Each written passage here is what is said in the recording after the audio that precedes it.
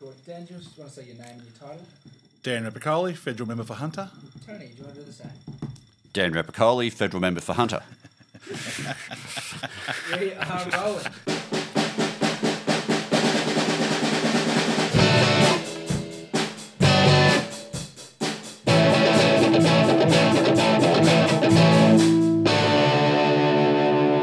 And welcome back to the 5 and 5 Live. It's Thursday, the 10th of August, 2023. We're straight after question time.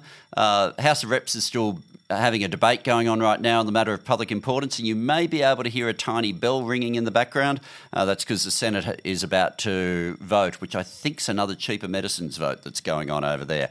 But joined with me today, here in my office straight after question time on Thursday, is the federal member for Hunter, Dan Repacholi. Welcome. Thank you, Tony, and I feel so privileged to be here with you today. It's a big thing to make it into this podcast. I have heard that I think there's 6 episodes now. Is that the case? And I feel like I've really hit the mark now that I'm part of it. That's right. Well, we didn't want to invite you until we knew that it was a big deal because you are, and not everyone will know, you are an Australian Olympian. Yes, 5-time Olympian and 3 times Commonwealth Games gold and bronze medalist in pistol shooting.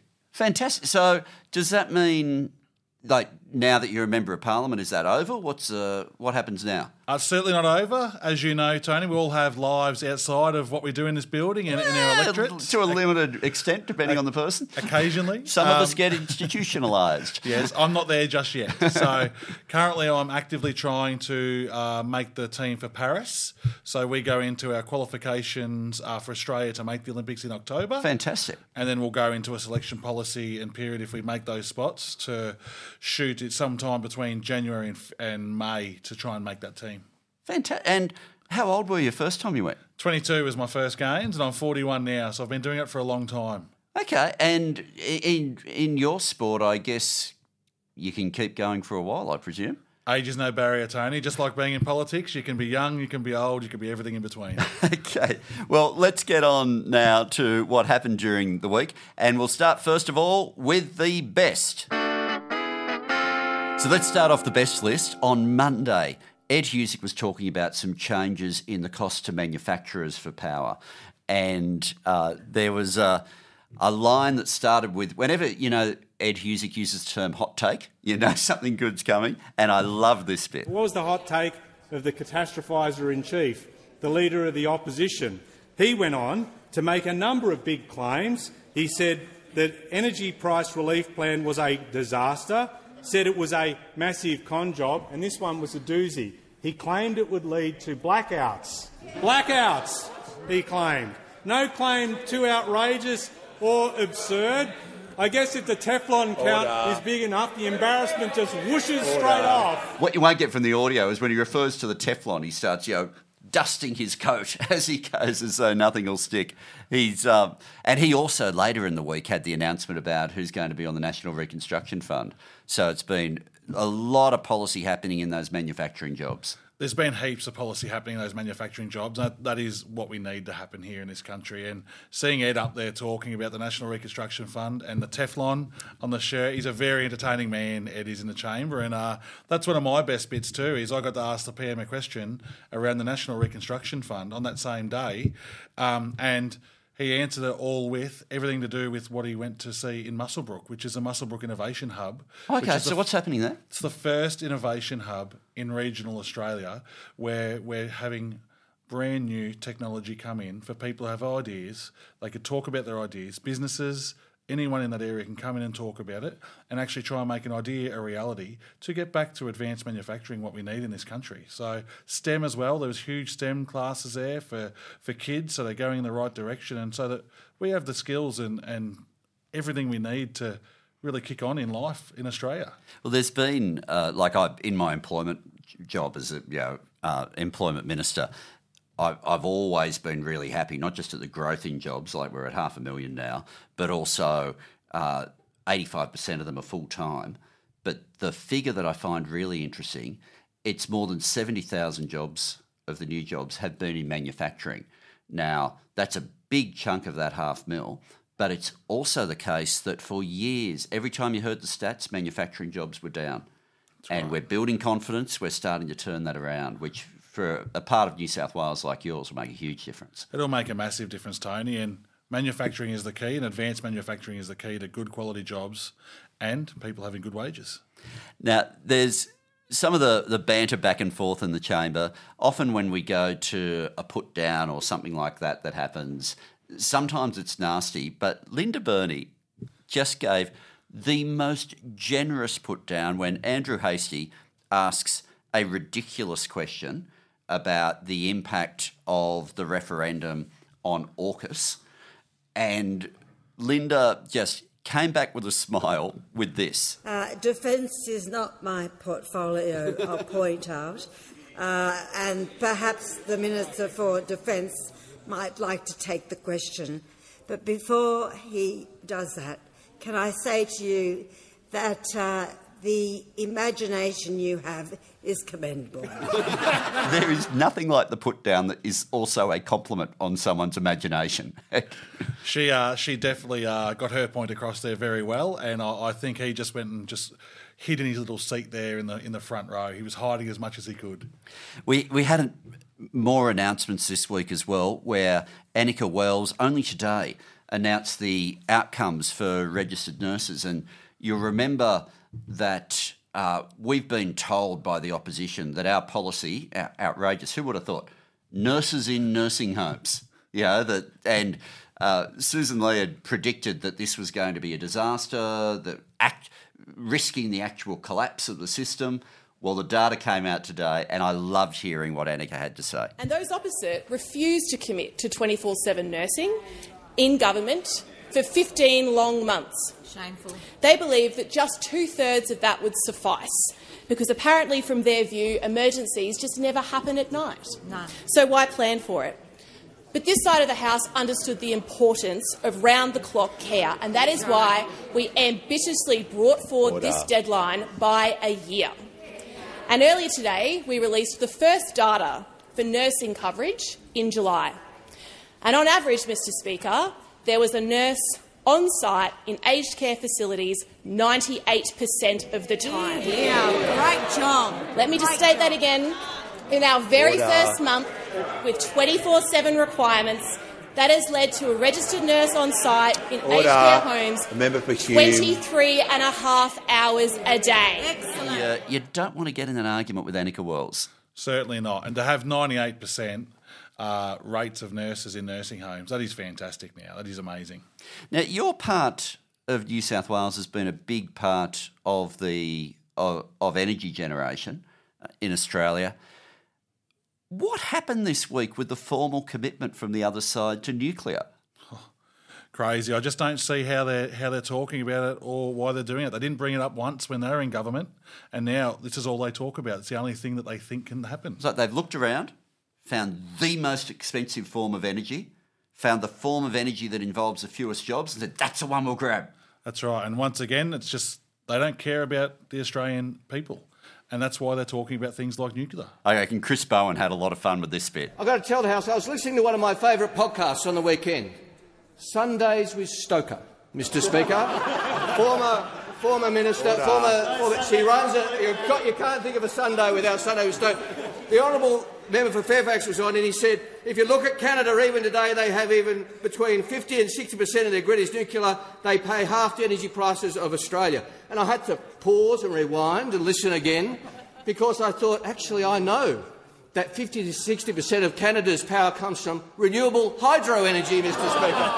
Hydro energy. Ted O'Brien, he's one of those people who you don't know he's in the room, and then all of a sudden he basically emulates a nuclear explosion, and suddenly he's the only person in the room. Anyway, enough of the best. Let's get on with the worst. You might want to start off. For me was the fact that the opposition, all they chose to talk about was nothing to do with the cost of living. They didn't bring up the cost of living pressures. They didn't bring up what is hitting Australian people hard every day. All they brought up was just ridiculous questions in question time about things to do with the voice. They're just misleading the Australian public in what they're trying to do. It was just so disappointing. There was this conspiracy theory that's been running around the internet that the Uluru Statement from the Heart is not, in fact, a single-page document. And there's all these other words that are secretly part of it. And one of those conspiracy theories that you sort of think, oh, yeah, there is a dark corner of the internet where this stuff belongs. But it found its way to the House of Representatives, and the response from the PM was spectacular. What we have here Order. The member for is Fisher the conspiracy theories colliding with each other. They're struggling to get their scares straight. I mean, what role did Marcia Langton play in the faking of the moon landing, Mr Speaker? What was the role of the Uluru Statement from the Heart in that? This is absolutely nonsense. There's a whole lot of projection going on here, Mr Speaker. More projection than a film festival. And it's coming from those opposite. Moon landing. He's got away with words, the boss. He definitely gave it to him on that one. It was quite good too. Very impressive. Might also go to Bill Shorten's week.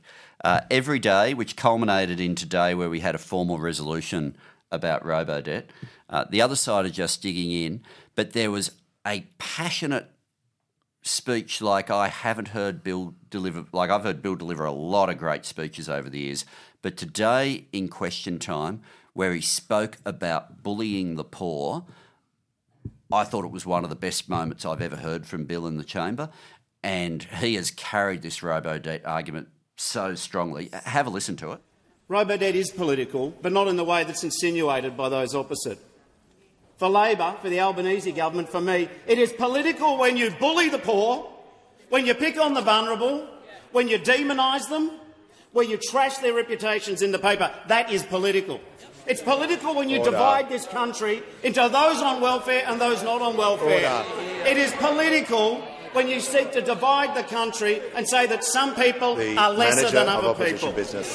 I say to the Coalition, this issue will never cease for you until you get up and accept what you did wrong, which was bully the poor in this country.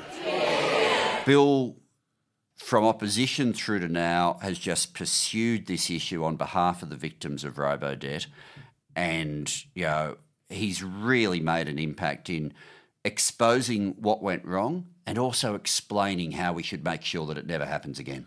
Yeah, he's done an amazing job every time he's got up to speak on robo-debt, and the opposition should really hang their head in shame, to be honest, in what's happened here. Now, this week, the opposition did this big thing about cheaper medicines, where they said they were going to fight our legislation on cheaper medicines, and they announced they were going to put a resolution into the Senate to stop us from delivering cheaper medicines, and then they put it in, and then we voted to bring it on to consider straight away, and they voted against bringing their own motion on. And apparently in the Senate there were like 6 votes. Anyway, I'll let the PM explain it. I was pleased yesterday to read a press release from the Shadow Health Minister. And I thought the party that have been obsessed by saying no to everything were about to have that kumbaya moment, and we're about to say something positive. It began. The Coalition strongly supports Australians having access to cheaper medicines. Strongly supports. Excellent. Order. And then it went on to say in the very next sentence, of the Nationals, we support 60-day dispensing. Oh, wow, this is going well. That's the way. And then I read the next word. However, even though we support it all, we're against it. And what we'll do is we'll put in a disallowance motion in the Senate.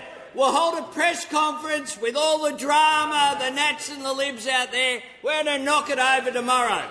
Order. And you know what they did in the Senate earlier today? They lost 6 votes trying to block the vote being held. Trying to block the vote being held on their motion. On their motion. And then, when that all failed, they withdrew the moving of the motion. Oh. So now it sits on the notice paper an orphan. No one's moving it. No one's associated with it. Order. What a farce. I guess this comes down to the simplicity of every time they have had a chance to vote for cheaper prices, they've said no. And every time they've had a chance to vote for higher wages, they've said no. I don't know why they want to talk at all about. Well, I guess this might explain why they stopped talking about cost of living this week, because everything that they've done has gone in the other direction. I think you're right, Tony, and it's just as we've said many times in the chamber, the no-alition. They continue to say no to everything, and that just seems to be what they're going to do.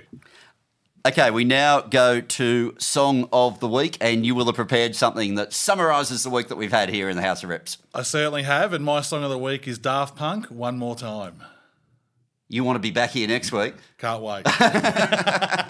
Well, it'll be 3 weeks or so before we are. My office always has this paranoid check of the different songs that I want to put forward, where they go through all the lyrics. And you might know the artist Rodriguez. We got the news today that he'd passed away. And I thought, got to have a Rodriguez song, got to have a Rodriguez. They have gone through the lyrics. There is nothing on it that they are comfortable me putting forward. But I think I found a way around it for the very simple reason that when Kevin Rudd's picture was unveiled today, he referred to the rise over recent years of the fact-free debate. And so instead of any of Rodriguez's songs, I'm going to say his album, Cold Fact. And I reckon that gets me off the hook on the lyrics. So that's my one for the week. Very good. Well, I hope your staff are happy with that when they check over this later. If this never goes to air, only you and I will know why. Okay. Thanks, everybody, for listening. Really appreciate your support of the podcast. Please interact with it online. Thanks so much, Dan, for joining us. Thanks, Tony. It's been a pleasure to be here. Okay. We've got our national conference next week, and then back in September.